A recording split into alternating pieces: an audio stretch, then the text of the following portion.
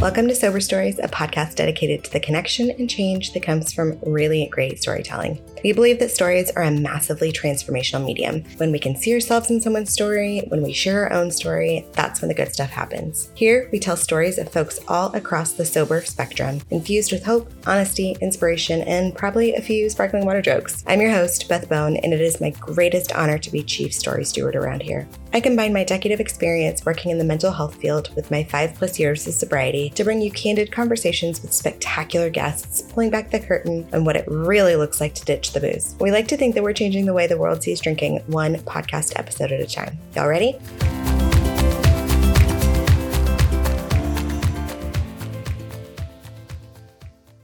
Good morning, Sober Stories crew. Let's dive right in on this beautiful Friday. Today, I have a wonderful guest with me, and I have been looking forward to this conversation for a while.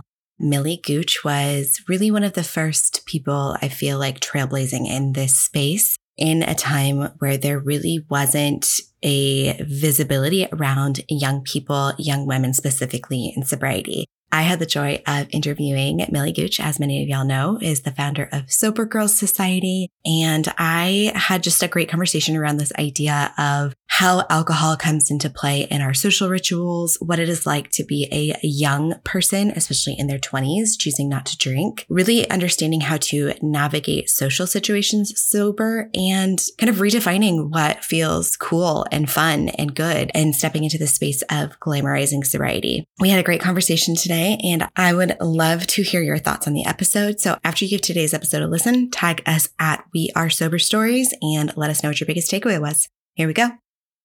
Sober Stories crew, I have a very exciting conversation today. I am talking today with Millie Gooch of Sober Girls Society. Millie, welcome to Sober Stories. Thank you. Thank you so much for having me. I think you were maybe one of the first people I saw on the scene in this sober space, especially like in the late 2010s of like when there wasn't a sober space online. It was a really budding corner of the internet, and a lot of people were not yet talking about it. I think folks who are coming into sobriety, sober curiosity now have this really like rich wealth of resources, people to follow, inspiration. And when Sober Girls Society came on the scene, it was kind of a brand new idea. So I'm really excited to hear more about your personal story and how you got where you are and created Sober Girls Society. So if you're good with it, I'd love to just dive right in. Of course. So I will try and keep the drinking story as brief as possible. Otherwise we could be here a long time. I mainly started drinking when I went to university. So I was 18, and that here in the UK is obviously when you can legally start drinking as well. And I am like one of the ones who is like born latest in the year. So I literally turned to 18 and then 3 weeks later went to go and live on my own in a party town with a bunch of other 18-year-olds. And I went to work in bars and in clubs. We have, I don't think you guys have it over there, but we have Vodka Revolutions, which is, you know, it says it in the name. It's like a chain of bars, and they have kind of like, you can buy a paddle of shots, which is like 25 shots or something. So it's like a regular night. And my binge drinking was like 3-4 times a week, but it was so kind of normalized at that time of like, that was the culture. And we also had this show here, which obviously you guys have Jersey Shore. We had Geordie Shore, which is people from Newcastle. And, you know, the whole premise is you go out and you get as drunk as you possibly can. And I was like, this is great. I love this, because, you know, all the girls on there were like, I felt really empowered, and that's kind of like who I thought that I wanted to be. So yeah, my drinking kind of started there. And then after I left university, all of my friends, their drinking kind of started to slow down, and mine just didn't. And I went to work in, first of all, I went to work in PR, and then I went to work in journalism at a magazine. And both of those were quite booze heavy industries. So there was a lot of parties, there was a lot of drinks. And I think just really slowly but surely, I always say alcohol kind of turned from something that that I just started because everyone else did and it was the norm, into something that I felt like I was needing. And that wasn't necessarily in the sense of, I was waking up and the first thing I was thinking was, I want a drink, but in the sense of I couldn't go out without it. I couldn't socialize without it. I couldn't go on a date without it. I didn't have any confidence without it. And the kind of mental health side then really kicked in. I really started suffering with depression and anxiety. And as we know, sometimes it's a bit of a cycle. So I was kind of drinking to feel less anxious, and then the next day feeling even more anxious, and getting into that real kind of cycle. And by my mid-20s, I was really miserable and unhappy, and just drinking was the only thing that was kind of cheering me up at the time. And I also started to black out quite severely. I'm quite short. I was drinking very quickly. So often I wouldn't remember large parts of my night. I wouldn't remember the entire night. I wouldn't remember how I got home. I was kind of commuting from here, it's Kent to London, which is about an hour on the train. So I was like commuting home after work. I'd fall asleep on the train, end up in a place that was miles from my home, and putting myself in, I think, some quite like vulnerable, scary situations. And I got to being 26, and I remember going out on a night out with my friends, and I was horrendously drunk. And I woke up the next day and all my friends were annoyed with me, and they said I'd been really embarrassing, and they'd wanted to go home, and I'd said, no, I'm not going home. And they had tried to force me out of the club. And I just woke up and I just thought, I just can't do this anymore. Like, it is really playing havoc on my life, my relationships, my friendships, my finances, my mental health, my physical health. Like, the list was endless. But I think it was really difficult because where I was that age, and also wasn't kind of waking up and the first thing I wanted to do was drink, there was the other kind of group of people, despite the fact that they were seeing the kind of aftermath of it, were like, oh no, you're all right, you're not that bad, you don't need to stop, you know, you're fine, you're just a party girl, you're in your 20s, it's expected. And so I had to really think about that decision. And I said, look, I'm just going to stop drinking for a bit, I'm going to see how I feel. And that was that. And it's 5.5 years later and I'm still sober. 5.5 years. What's your sober date? It is the 11th of February 2018. Beautiful. I love that. Yeah. I mean, I'm excited to have this conversation today because I think so many people are going to really resonate with this idea of being normal, quote unquote, like from the outside. Your friends who were even experiencing some of these negative situations were like, no, but you're fine. Like, you're just a party girl. Yeah. This is what we do in your 20s. And one of the things that I find so vital about the sober space is really creating permission for people to see themselves in somebody else's story and say, oh, I can trust my lived experience. I can trust that this isn't working for me. One of the things that you mentioned that I think is really important, and I would love to dig into a little bit, is this idea of this anxiety cycle. Can you share a little more about what that felt like for you and how you started to notice it and connect it with the alcohol? Yeah, of course. So I think the first thing to kind of note is that it's a really big problem in terms of all mental health, really, and kind of alcohol use when you're looking at them are really hard to untangle, because it's almost chicken and egg in working out what came first. And for me, I still can't fully pinpoint what it was that came first, but I do know that when I went to university, it was kind of the first time I started struggling with my mental health. It was the first time I was like, you know, away from my comfort zones. I was meeting new people. I was living away, and it was quite a scary experience. So there obviously was kind of anxiety there, but at the same time, as soon as I got there, I really started drinking. So even now, I find it really hard to untangle possibly what was cause and what was effect. But either way, I kind of got swept up, and it does happen very quickly, in that if I was anxious or in a social situation, you know, for the first 18 years of my life, I'd met all my friends through school. I'd never really had to go and make friends or talk to people. So alcohol really helped with that, because it meant that I could have conversations with people if I was feeling awkward or nervous, or like I wouldn't have much to say to them. And then alcohol would, you know, brighten me up, and I'd be like, great, I'm really funny and interesting. And then the next day you have such a kind of opposite reaction. And I always say it's like twofold. One is like the chemical effects of alcohol. When you really look into it, you understand why alcohol kind of does cause anxiety the next day. But also for me, where I was like blacking out, there was these just massive gaps in my memory of like, what did I say? What did I do? So I think that's how I got into it. And same with depression, really. I would drink to feel a bit brighter and a bit happier. If I was low mood, I would drink. And then the next day I would just feel horrendous, like the lowest of the low. And it would get to Thursday and I'd be like, you know, I've had a really rubbish week. I felt really awful. I know what would cheer me up. I'll go out and drink. And it's so hard to untangle it and really make that connection. I think it was only towards like the end of my drinking where I really started like blacking out for long periods of time, that I would wake up the next day and be like, okay, this is the obvious reason why I feel anxious, because I literally do not remember what I said or did, at times even where I'd been.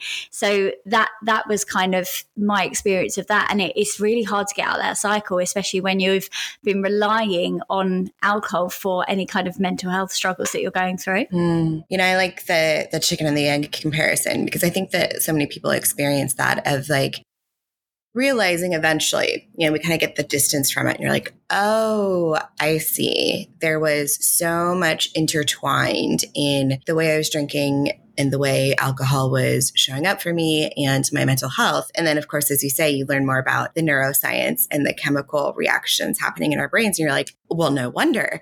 But we have this like strange misconception that alcohol is useful for anxiety, for social anxiety, for elevating our mood, that it's fun, that it's exciting. And I think one of the things, at least I experienced on the other side, is I discovered that my baseline mental health, my anxiety and my depression is like baseline. What am I trying to say? I take medication for my mental health because I learned that I had been masking so much of my depression, so much of my anxiety, pushing it under the rug, self-medicating it with alcohol, that I never knew what my baseline was. I never knew because, like you said, like we start drinking at a young age as our brain chemistry is leveling out. And as we are becoming fully formed humans, you know, we don't finish growing our brain until we're like, what they say, 25, I think. And most of us start drinking at 16 to 21, if you will. I just never got an understanding of what my baseline was. And so I automatically started pouring this rocket fuel on it, altering it daily, weekends, all the time with this substance.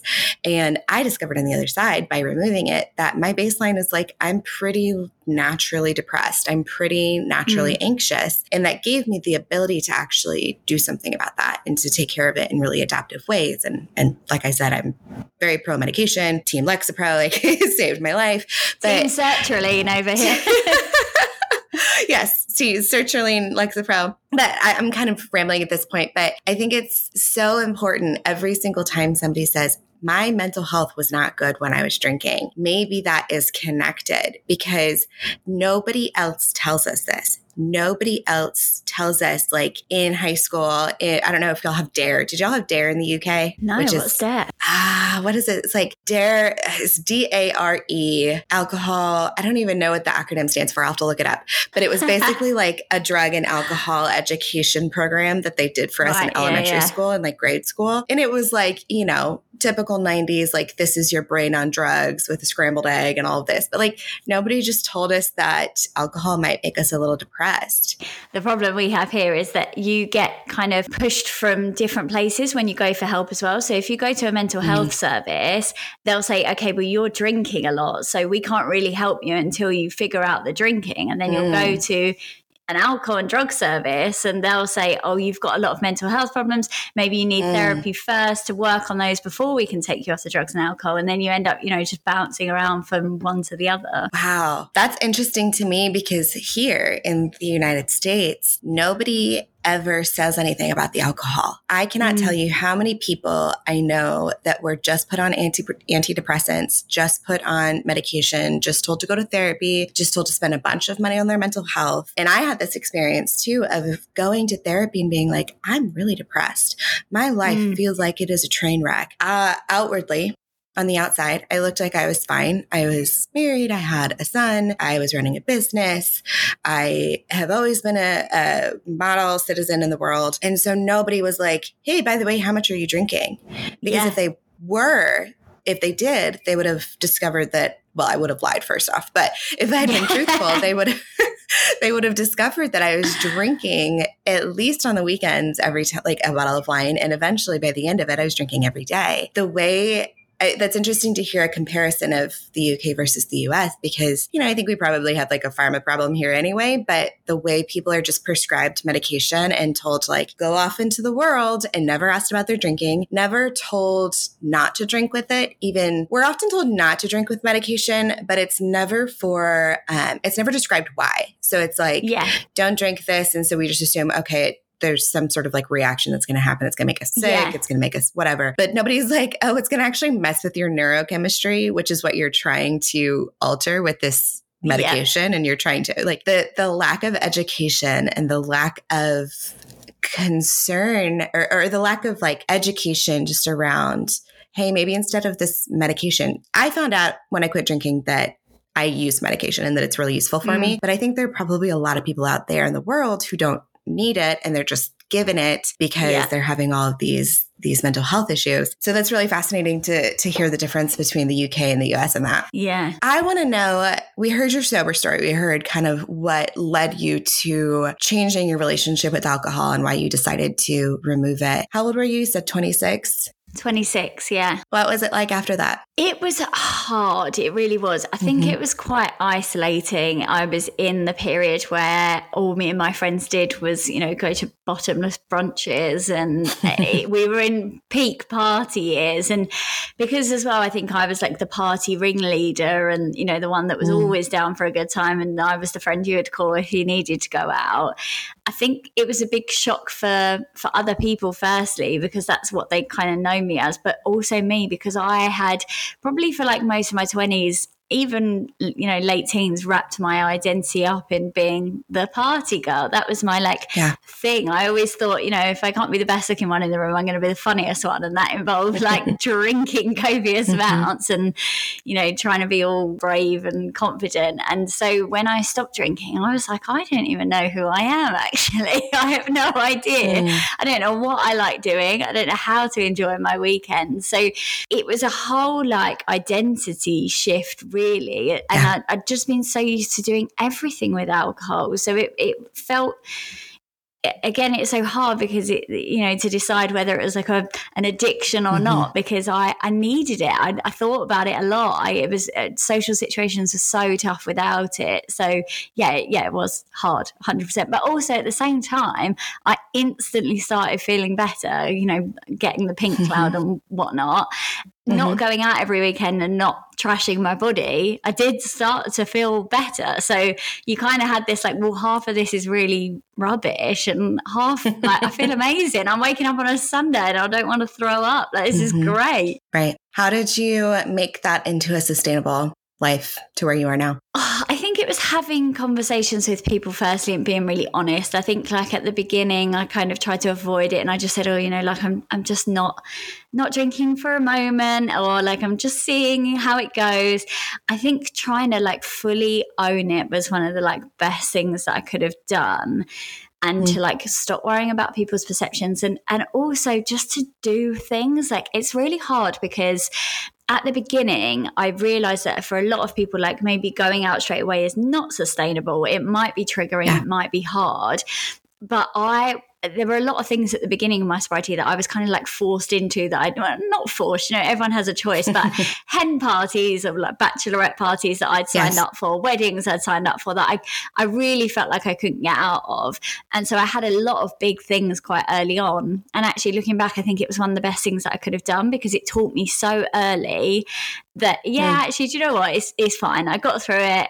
I actually had some really nice times and I just kind of kept doing that. I think I've met like so many people now from running events and everyone kind of has a different story. And there are a lot of people who have said, I avoided going out for 6 months. And then they said, and when it got to it, I built it up so big in my head that I was like terrified. Whereas I kind of didn't really have the option to be terrified because I just threw myself in straight away. And for me, that I think really worked, but not necessarily recommending that to everyone. If you feel like you don't want to be in an environment where people are drinking heavily, like don't. But I don't know, it was kind of like baptism by fire for me and it kind of worked out all right in the end. Totally. Well, and I think one of the things that I think is relevant there is this idea of I built it up in my head because that's what I tell folks. I'm like, the first one's always going to be the worst, but it's going to be fine. And it's not going to be as bad as you think it is. And then you never have to do that for the first time ever again. First 100%. bachelor party, check. First wedding, check. It will never be the same as the first time. And I think too, folks are really keen to use those kind of things as an excuse to keep drinking and say like, oh, I'll just do it after I have that bachelorette party, or I'll quit after that wedding. So how did you stick with it when you were thrown into those situations so early? How did you not have that, oh, I'll just do it later thought in your brain? I think it was constantly reminding myself about why I was doing it. I remember like I would always search in my like WhatsApp chats hungover. If I was on a night out, I would search hungover and I would look at like messages I'd sent the next morning that were like, oh my God, I'm so hungover. I like want to die, that kind of thing. And, you know, I would look at them and be like, I never want to feel that way ever again. I read any book that I could get my hands on, which at the time was not many. No, it wasn't. And yeah, kind of really spoke to my friends as well and said, like, I really love it if you keep me accountable. And I was very lucky that, like, you know, after the initial shock of why is she doing this, they were kind of like, actually, no, we'll really support it. Obviously means a lot to her. So trusting people like that, I think I started like meeting other sober people, and that was really key for like accountability and not feeling completely isolated and having like good boundaries as well. Like I would say yes to things like the weddings, but I would say, you know what, guys, like I'm actually not drinking. So if it gets to 11 o'clock and I'm like, I'm done for the night, please just like let me go. I'm here. I'm showing my face. I'm doing my best. Having those conversations, I think, was really helpful. Did you ever have anybody react negatively to that? Yeah, definitely. I always say it's a weird one with my friends, especially because I think when I told them, like I had said over the course of my life, I am never drinking again, probably about 48,000 times. So when I first told them, who hasn't? And so when I first told them, it wasn't like they reacted negatively, because I think they just thought it was a bit of a joke. Like I think they thought, oh, she'll like by next week she'll be drinking again. And I think after a few months, it suddenly dawned on them that I was actually sticking with it. And by that point, they were like, oh, it's a bit late now, so we're just going to get on board.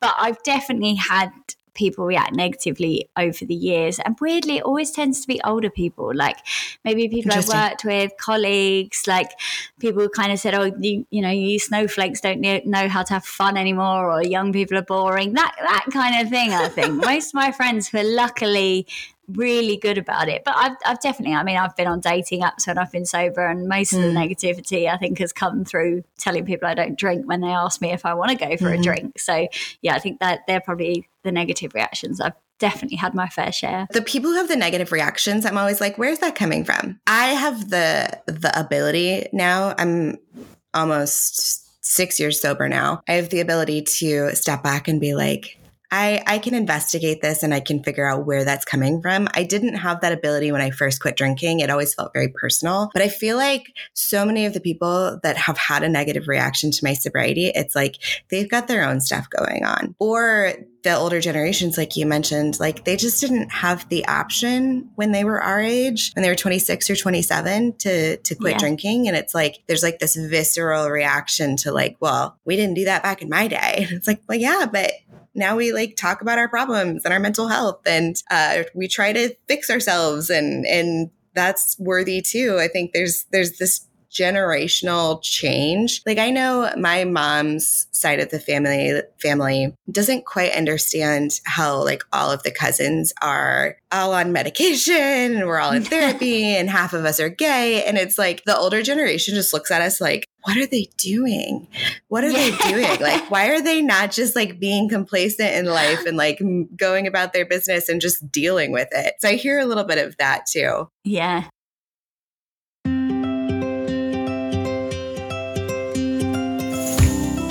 If you've been hanging out with Sober Stories for a while, you know all about Quit Lit, the genre of literature covering the diverse experience of quitting drinking. In fact, we've had some amazing authors on the podcast, like Ruby Warrington of Sober Curious and Amanda E. White of Not Drinking Tonight. Since I know you already enjoy plugging into your sober space via your headphones, we've got the perfect partner for you. It's time to check out Audible. Audible is the leading creator and provider of premium audio storytelling, enriching the lives of millions of listeners every day. Books on Tape have gotten a serious upgrade. With over 200,000 podcasts, audiobooks, guided wellness, and Audible originals available, you can tune into your latest Quit Lit read on your next hot girl walk or school pickup line. Get a free 30-day trial, including 1 credit or 2 for Prime members, good for any premium selection by visiting audibletrial.com/soberstories. That's audibletrial.com/soberstories.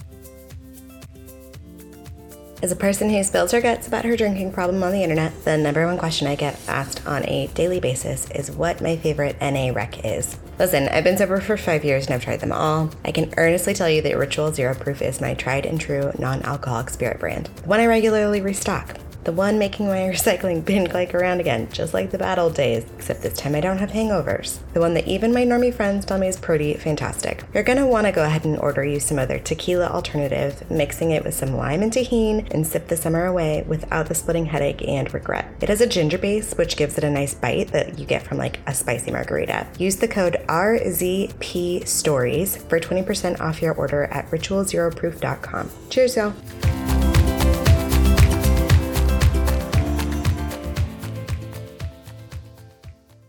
I want to talk about sober dating, and I'm so glad you brought this up. What is that like for you? I mean, before you do it, it is terrifying, I think, because you're like going on a date, whether you're drinking or not, is a completely nerve-wracking experience. So to add going into it sober, I think is absolutely terrifying. Mm-hmm. But I always say I think it was one of the best things that I ever did. I think once you know you got used to having the odd negative reaction, I always say, look, when I used to go on a date when I was drinking, I could have fallen in love with anyone, like literally anyone, sat opposite them. And then like I'd done it before, I'd go on a date with them 3 weeks later, like maybe something that wasn't as boozy, and I'd be like, I have nothing in common with this person. Why did I think that we were like going to get married? Like, but when I stopped drinking, it was so much easier to realize if I actually had like authentic chemistry with someone. Like, is this a person that I could sit to and chat for hours without a drink?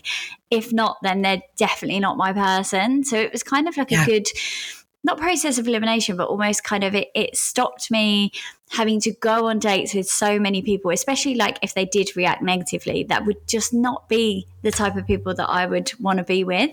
I think it saved me so much time, like in a really kind of cold-hearted way. I think it's actually quite an efficient way to date because I wasn't wasting time. Totally. If I went on a date and was like, we have nothing in common, and don't get me wrong, they could be perfectly lovely, but you're just not on the same wavelength. I think it saved me a lot of time in that respect. It's also like it weeds people out pretty quick too. Like if they see your dating profile and they're like, oh, I'm not down with that, then in my view, it's like good riddance. Like you saved me time by not having to go on a date with you and discover that you're actually an asshole. What I do find really interesting though, so I was single when I first stopped drinking, so like 5.5 years ago. And then I was in a relationship for about 2 years. And then about a year and a half ago, I was single again. The first time that I was single, the reactions were definitely not as like nice as they were a few years down the line.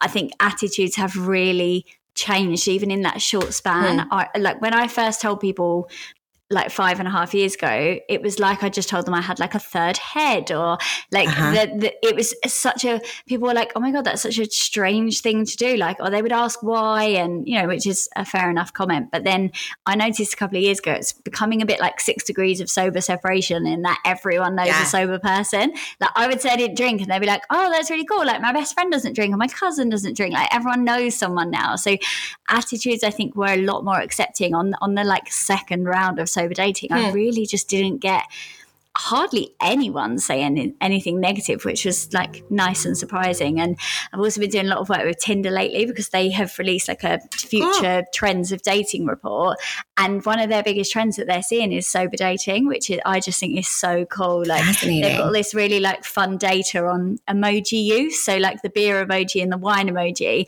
on dating profiles have like dramatically dropped, which is like so interesting. That's cool. I love that they're studying that and realizing that this is a trend, because I think people like you and I know that things are changing, that sentiments are changing, but like I'll tell somebody that and they're like, yeah, right, everyone still drinks. And I'm like, that's not true anymore. Like it is so not true. And younger generations and like the wellness communities are starting to pick up. So when you think about dating sober. One of the things you said earlier that really stuck out to me too is like finding confidence in alcohol. How do you go about, like, how do you prepare yourself to go on a date with somebody, which is inherently nerve-wracking and vulnerable and just kind of like uncomfortable? How do you do that without feeling like you need that liquid courage? Yeah, I think there's like a couple of answers to this. There's like the short-term answer that people want to hear and the long-term answer that I actually think is more the true answer. I think it is really about accepting that it is going to be terrifying. And I always say, like, confidence is like a skill. It's something you learn. It's not necessarily something you're like born with. You actually have to try and practice and learn how to be confident. So I would, do the first date and I would be so terrified. And then afterwards I'd be like, oh, okay, it's fine. I was all right. I got through it. And you like start to build this like innate confidence. Whereas I'd always relied on like a synthetic confidence that I had to reach for. I started to really build like an inner confidence. So then I would do the second date and that would build a bit of confidence. And then by like date 4 or 5, I was like, it's fine. I've got this. Like you just start to build that confidence within yourself that you had always relied on alcohol for. But then there's the short answer of like the little things that I think you can do. I always think like meet a friend beforehand. Like nothing will hype you up. Like going for like dinner with your girlfriend beforehand. She's like, you look great. Like, go into it. Like, I think that's a really good one. I always like music. I always say I always need like a hype playlist. Go somewhere that you're going to feel comfortable, somewhere that's got really good alcohol-free options. Like make sure it's not like a ridiculously busy bar with really loud music. And then the biggest one, which I think is the one that everyone gives, is do like an activity date. Because I think if at the last, like if you have nothing else to talk about and you literally lose all the thoughts in your head, you can talk about the activity that you're doing. So if that's like, I don't know, mini golf or kayaking or whatever thing that you want to do on this day, at least you have that to fall back on. So, and the focus just isn't around drinking. I'm glad you said that though, because I think that seems obvious to us, but I don't think that's obvious to everyone. I get people all the time that are like, the only thing people do for dating is meeting for drinks at a bar. And I'm like, okay, first off, you can choose a bar and still meet for drinks and go to one that has good NA options. But other than like, I live in Austin, Texas. It's hot as all get out right now.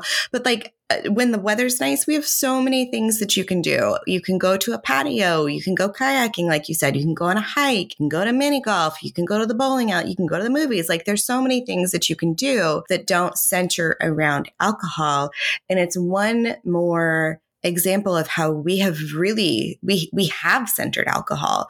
We have centered alcohol in the way we perceive socializing, dating, fun, confidence. I think that it's like this unlearning of, oh, wait, there are actually so many more options than alcohol. We have just practiced, as you said, we've practiced using alcohol for all of these things. And we've also been told this by marketing in a lot of ways that this is the only way to have fun. I really love what you said about confidence to practice though, because I think people perceive confidence as an inherent trait.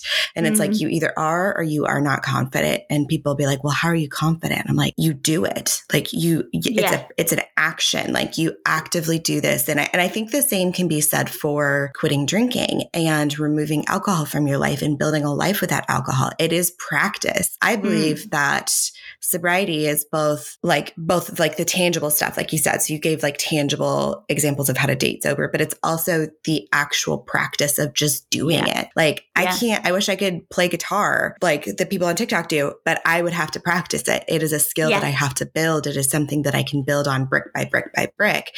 And that's the same thing for confidence. That's the same thing for sobriety. Yeah, fully agree. It's about practicing it and doing those scary things and then doing something a little scarier and then doing something even more scarier and just building on that. And it's a life thing that you will just keep practicing. I mean, don't get me wrong, I'm not the most confident person in all situations, but there are things that I can do now that I never would have been able to do without a drink that now feel quite easy, or not even easy, but like second nature to me. Totally. Absolutely. So tell us about Sober Girl Society. What was the impetus? How did it come to be? Give us the story there. Yeah. So I always say in the nicest way possible, Sober Girl Society was quite a selfish project in that it was something I needed that just wasn't out there. Like I wanted to find other women who didn't drink, because even though my friends were like so supportive, I always say it's a bit like being the only like single one when all your friends are like in a relationship or married.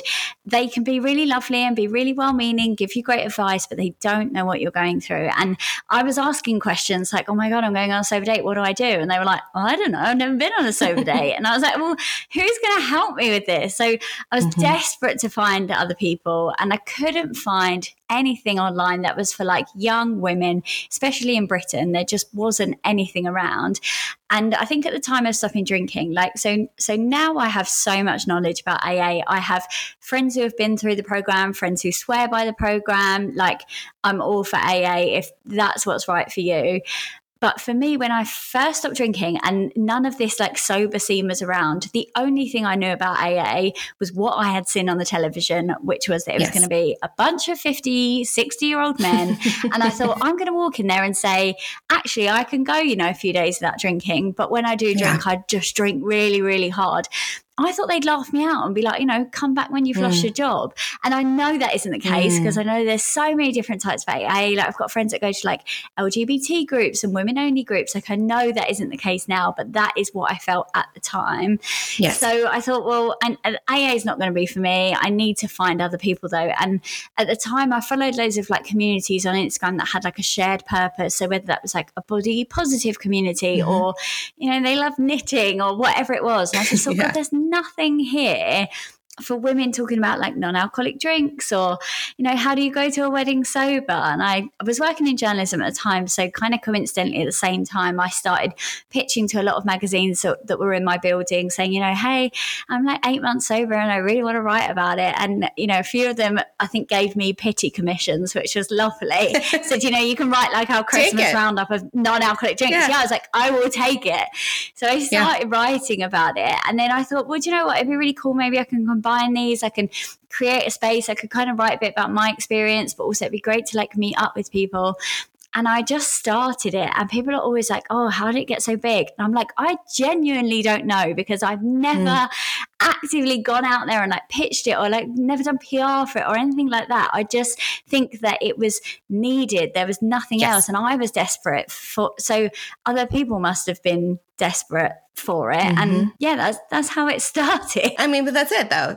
See a gap and fill the need. And and you're right. What was the year that you started Sober Girl Society? 2018. So I think I was 7 or 8 months sober. Yeah, there was nothing then. I mean, I talk all the time. I got sober in 2017. And before that, I was probably sober curious for about a year before that. At the time, the only people I could find talking about it were Holly and Laura. And those were two really transformational examples of this for me, because I was also I had a similar experience as you of like AA didn't feel like a fit. And so it was like, for me, it was like either AA and calling myself an alcoholic, or I guess I'll just keep drinking. And so when I started to find more people, but at the time there just really wasn't anything. And there wasn't this story of like being a young woman and still being single and partying and like hanging out with friends. And that is what people need to see to be able to picture themselves, to be able to say, oh, I see what Millie's doing. I can put myself in her shoes. I can see myself being that person. And now you have this huge organization that does all sorts of things. So what do y'all do now? Oh, we do so much. So originally it kind of started as a content platform. So it had like social posts and a blog. And then we started getting people saying, oh, I'd love to meet other people. And I was like, well, I also want to meet other people. But I thought if I start running events, I was like, no one's going to turn up. So I started running these posts that were like Find Your Sober Sisters, which we still run to this day. And then people could start like commenting on them, saying where they were from. And I actually had a girl message me and said, oh, hey, this is a bit random, but I've seen that like 20 people have said that they're from London. Would you mind if I organised a meetup for us all? And I was like, absolutely not. I was like, but can you just tell me when it is? Because I would love to be there. So the first Sober Girl Society event, I did not even organise. I just turned up. I love it. I was like, oh, hi. Delegation. And yeah, exactly. And so that girl's name was Lucy, and Lucy is incredible. She has helped me since that day, which is just so, so lovely of her, because she felt the same thing. She was like, I I want to find other people. She's at a makeup artist. She lives in London. She's young and she couldn't find it. So we had our first little sober meetup, and we like went and made like, we iced biscuits of like sober celebrities. So we were doing like Russell Brand. It was just so wholesome. And then we kind of sat down, me and Lucy, afterwards, and we were like, God, there's obviously a need for it. Like, let's run more. And then it just kind of went from there. And we let really like the community dictate what it is that we were doing, because we wanted to ask them what was beneficial. So we were looking at problems that were coming up. So a lot of people said, oh, look, I know it's like really cliche, but I just couldn't get on a dance floor sober. So we were like, okay, let's do dance classes. Let's teach people you can dance sober, you can feel empowered. And so now that's like one of our most popular events that we run. And I'm sure there are people out there that think, oh God, that's so trivial. How is dancing going to keep anyone sober? But the amount of people after us that have been like, I can never have got on a dance floor sober. And now I've like really conquered this fear. And you see the girls come in and they're like shy and awkward, and then they leave and they're like strutting out the door. And I'm like, this is just amazing. So we do things like that. We do boozless brunches. We do mixer events so that people can just like come and chat. It's a really informal space. We do virtual workshops. We do virtual Zoom calls, which again are not like we're not a recovery program. And I try and emphasize that a lot. We don't do coaching. We don't do like huge, big courses, but we provide a lot of like resources. But essentially at the heart of it, we are a community. So what we're doing is trying to just find you mates who also don't drink. Is the main part of it. And then obviously we have the book and loads of other little things that are going on as well. So yeah, that's what we do now. The main bulk of it is the events, which is my favorite part. Just casually mention that you have a book. Just casually. It's no big deal. Did you ever think back to like Millie of like 2016, 2017? Could you have possibly comprehended, predicted, wrapped your brain around what you do now? No, because I think 2016 Millie would have thought I was such a loser. Like I really do. I think she would be like, oh God, what is she doing? Because I was just so like, my entire identity was being the party girl. And like, I know you were speaking earlier about kind of when people have like a negative reaction to your sobriety, that it comes from them. And I'm really able to understand that, because I was one of the worst. Like if my friends were drinking quick enough, if they didn't want to go to the next bar, if they turned down my shots, I took it, every one of those as like a personal offense. And looking back now, it's because I didn't want everyone else to realize how drunk I was and them not be on the same level. And it normalized my drinking if everyone else was drinking at that kind of speed. So yeah, that Millie was a whole different person. And I think that has been really beneficial for me as well, in empathizing with a lot of different things in people changing. You know, people say, oh, once a cheater, always a cheater. I don't believe that. I don't subscribe to that philosophy, because I think the person I was in 2016 would not recognize the person that I am today. So no, she would think I was a complete and utter loser. I think she'd probably think it was really cool I'd written a book, because I had always wanted to write a book. I studied English at uni, like writing was my thing. So she would think that part was cool, but the fact it was about sobriety, I feel like she would feel quite let down by that. She would feel let down. I like that. You've let us down. Yeah, you've let us down. You've just created this whole global platform that helps hundreds of thousands of women see themselves in a really healthy, adaptive choice. Like, what a loser. Yeah, she would. She'd be like, you don't do tequila anymore, so, you know, whatever. See, that's what is so messed up about alcohol. Like, it's so messed up. The way we view it, the way we have, like, wrapped our lives around it, integrated. I'm like, it is like stepping out of the matrix when you get to the 100%. Other side. You're like, oh, wait, life is not all about this one liquid. Like, I literally have two different beverages sitting on my desk right now. Like, it's just a liquid. It's just a beverage. My life does not revolve around this thing. And I asked that question because I think one of the things I witness a lot in this space is when somebody quits drinking, they feel like their life is going to get very small and they think so much is going to change and there's going to be so much loss. And then almost universally, I'm not going to say universally, but almost universally, what I witness on the other side is that people's lives get so big and expansive. And there's so many new opportunities and creativity and inspiration and friendships and connections and relationships that just never would have had the space to have the depth that they do. And life just gets so big. Thinking about 2016, 2017 Millie thinking like, oh, what a loser. Like comparatively, what you have now and what you do now is so big and expansive and really powerful. And it just like pinpoints to me how backwards we've gotten it,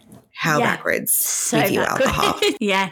Definitely. And I always find that like where you say the bigger thing, like I completely agree it is true. And I think, we can't pretend that there isn't any loss because obviously you do lose some things for some people that might be friends or whatever. But there is so much gain that outweighs that. And just like when I look at how I spent my weekends, my weekends were like Friday night, go out, get drunk, be really hungover Saturday, get convinced to get out of bed, go out Saturday night and be hungover on Sunday. I look at the last 5 years, I'm like, I have been alpaca trekking, I have surfed, I have gone paddleboarding, I've been to like a knit club. Like there's so many different things. I'm like, how can, I know how people can view it as boring, but I can't imagine how I ever viewed it as boring because it's just not. My life is so varied and I love that variety so much. It goes back to what you said earlier about like, is it addiction or is it not? Being able to drink, go a couple days without drinking. That's not what we viewed it as before, or that's not what we viewed addiction, quote unquote, as. But to think about centering something so much in your life and having your whole life revolve around it and letting it keep you from all these other things. Like, I think that's a really interesting question. Like, is it addiction or is it not? And I think that's one of the really powerful things that people are starting to reframe in this space of addiction is not what we were taught it was when we were younger. Yeah. And it can include a lot more people and look a lot differently across spectrums than we understood it. And also, if it's a label or if it's a name that doesn't resonate with you, like you also don't have to take it on. Yeah, I'm a big believer in that. And I think, it's definitely not comparable. But one of the things I remember thinking about was around like, so obviously now we kind of call it alcohol use disorder, is that when you look at like eating disorders, you have lots of different types of eating disorders. You might have binging, you might have bulimia, you might have anorexia. And it can kind of look similar when you're drinking. Like for some people, it's, binging and purging and for some people it's like really extreme. For some people it's daily. I'm not saying they're comparable, but just in the way that we have a lot of variations of one disorder, I think we have the same kind of with alcohol use disorders.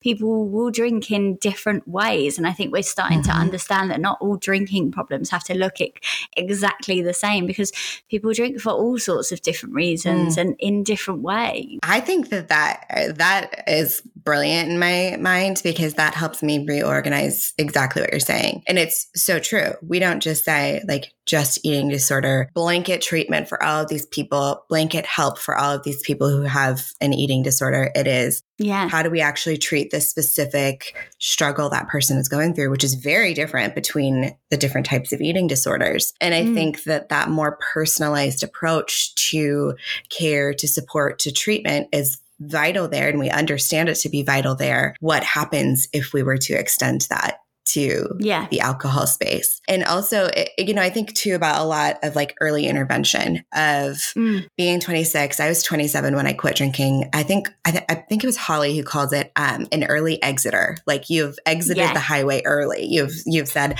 I see where this is going. And like when I am 60, I will be under a bridge with a 40 in my hand. Like we have been taught addiction is. So I'm going to like choose to get off the highway now. And this idea of I'm trying to like organize this in my brain, but this idea of different types of alcohol use disorder, understanding that it doesn't have to be 0 to 60. It can also be, y'all have a different speed than we do. I'm talking about speed, miles per hour. I'm talking about miles per hour. Yeah, we have 0 to 60. Yeah, we have miles. Okay. It can be like 0 to 20 or like 0 to 40. Like those are still relevant speeds at which you can exit the highway as well. Yeah, 100%. And I think, like one of the biggest comments I used to get, people would be like, oh, you're not that bad. And I'd be like, well, so do I just wait until I am that bad? Like it's, at what point do you want me to stop? Like, and there's a couple of analogies that I always use. The one I used in the book was about like the fire. Like if you see a fire in your house, you don't go, that'll be all right. I've probably got another few hours before the whole building burns down. No, you grab the fire extinguisher and you put it out. You can see there's a problem and you do something about it. And the other one is just the idea that like it's so strange, say in terms of smoking, people don't ever say, oh, like you're not that bad. Like, what do? Just wait until a lung collapses and then we'll reassess it. No, like you don't wait until you're that bad. The best thing you can do is do something about it, because if you do get that bad, then it is so hard to come back from. So much of it comes down to trusting ourselves to like say, I know my lived experience. Yeah. You can tell me I'm not that bad, but I know how I feel when I wake up in the morning and had a blackout and don't remember anything. Yeah. And I know how my body feels when I'm hungover. And I know that I didn't want to do that thing that I did when I was drunk. And it's like also going inward and realizing like, okay, my experience is valid and I can trust it and I can believe myself when I see that fire. I'm not imagining the fire. The fire is there. I can trust that I am accurately seeing that. And now I have the ability to go get the fire extinguisher. I mean, even if you're not sure if it's a fire, like get the extinguisher anyway. Just have it ready just in case. Like just at least be aware that you're kind of maybe seeing fires, maybe not, rather than just being like, I think I saw a fire, but I'm just going to ignore it. Like, no, that's not a good thing to do. I mean, this could take us on a whole nother tangent, but that makes me think too about the way people who can quote unquote drink normally perceive what I share. I have a lot of people in my life who have told me, they're like, I don't have, a problem with drinking, but the way you talk about like mommy wine culture has made me look out for a fire or notice a fire in my sister-in-law, or like even just changing the narrative for people who can quote unquote drink normally of this is what this can look like. This happens to so many more people than we understand it to. These can be smaller fires than the big house fire. It's just something that's like moving us all in the right direction of being more well. Definitely. And I mean, like I've got friends that have, say, like different issues. So like one of my friends went through something with gambling, and I can't relate because I can. And I don't purely these days because I now am so aware of it. I'm like, it could be a slippery slope. But I used to be able to like get a scratch card, like do the lottery, and it was never a thing. So I also equally understand how for some people drinking to the excess that I did is also not a thing for them, like in the same way that gambling isn't a thing for me. But speaking to them and having those conversations has really opened my mind to it. Like when I see gambling adverts and when the fun stops, and I'm really aware of like the same kind of messaging, and I can spot it in other people as well. And I'm like, keep an eye out for it. Maybe I'll keep a check on that. Like just having those conversations and being aware of that, I think is so helpful. I get so many people that actually like direct message me, and it's not even about them. They'll say like, oh, I followed you because I'm worried about a loved one's drinking, and I've seen some of the things that you mentioned in them. I've given them your resources. It's not when you're talking, and when anyone in this kind of sober space is talking, you're not always talking to the people who don't drink. Like even I've had mums follow me and say like,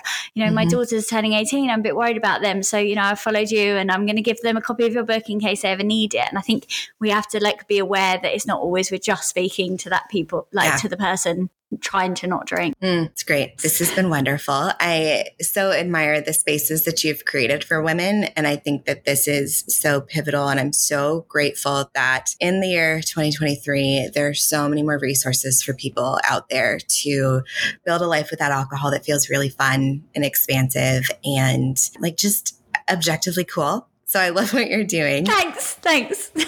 I always ask one last question in every Sober Stories episode. And as I told you at the top, this might be an obvious answer, but it might not. So if your story, the story of Millie, were to be written into a book, what would it be called and why? I mean, I think the obvious answer is probably the Sober Girl Society Handbook, but I would say it's because it's not really fully a memoir. It's like part narrative memoir, part self-help, because although it's like a little bit about me, it's more about the reader and, all the tools and everything like that. So I think if I died tomorrow, I think it would be something like 30, flirty and surviving, like just trying to get through my 30s. I think that, if I died tomorrow, that's what I'd call it. So, yeah. 30, flirty, and surviving. I feel like, I really resonate. Yeah, I just turned 34 and like, that sounds about right. I really thought at 34, I would be like sophisticated and know what I was doing. And no, we're all just surviving, just figuring it out. I'm with you. I'm 32 next month and I've still got no idea. And people say to me, oh, you look like you've really got it figured out. I'm like, I have a mental breakdown every day. So no. Just a little casual meant to be. What it has taught me is that literally no one knows what they're doing. So that's great. That gives me tons of permission to just do whatever I want to. 100%. Yeah, for sure. Millie, this has been wonderful. I know our community is really going to resonate with so much of this and want to plug into your work if they're not already there. If folks want to find you on the internet, where can they find you? Yeah, best places are probably Instagram. So just at Millie Gooch and at Sober Society. We also have the website sobergirlsociety.com. So yeah, they're probably the best places to come and say hello. Beautiful. And y'all have any upcoming events there in the UK? We've got loads actually. So we've got loads in London, we've got Leeds, we've got Manchester, we've got Edinburgh, we've got Birmingham. They are, all happening. And then we run, so our virtual workshops are actually, we do them in a time zone that's quite good for you guys. So that's a good one to look out for. So we had Yasmin come on recently, who's an alcohol-free mixologist, and she was incredible. Gosh, she's been on the podcast before. I love her. Oh, has she? So, she is the best. Yeah. And what I love about Yasmin as well is she really breaks down mixology, because we think it's such a elite thing. And she was like, anyone can make alcohol-free cocktails. She was like, you don't even need a cocktail shaker. You can make them in a jar. And I was like, yes, this is what we need. She was just incredible. And then we've got Abby Feltham coming up, who's going to talk about kind of navigating shame and mental health in sobriety.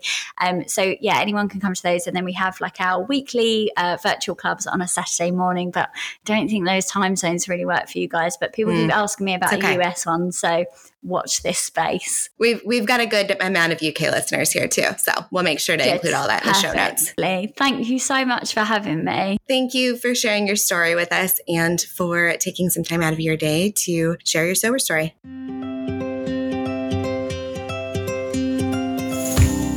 Thank you so much for listening to this episode of Sober Stories with me, Beth Bowen, and our guest, Millie Gooch. I really appreciate the way that Millie is opening up spaces for people to be able to see a fun, flirty, 30 and thriving version of living without alcohol and really changing the narrative around what we view this substance to be. If you enjoyed this episode, it would mean the world to us if you took a second to rate and review Sober Stories wherever you get your podcasts. This helps us tell more stories and change more lives, one killer review at a time. And if you had a big aha moment from today's show, we'd love it if you share with us on social media. You can find us at We Are Sober Stories on most platforms. Tag us so we can hear your biggest takeaways. And hey, you never know, and we'll send a little thank you. I also want to thank our team here at Sober Stories, Callie Williams and Zach Kinniston on editing. They also have their very own podcast, Switchcraft, Battling a Bulky Backlog, where they play over 180 Nintendo Switch titles. Check them out. Daniela Marty for our graphic design, and every single person who has a hand in what we're building. Until next week, my friends.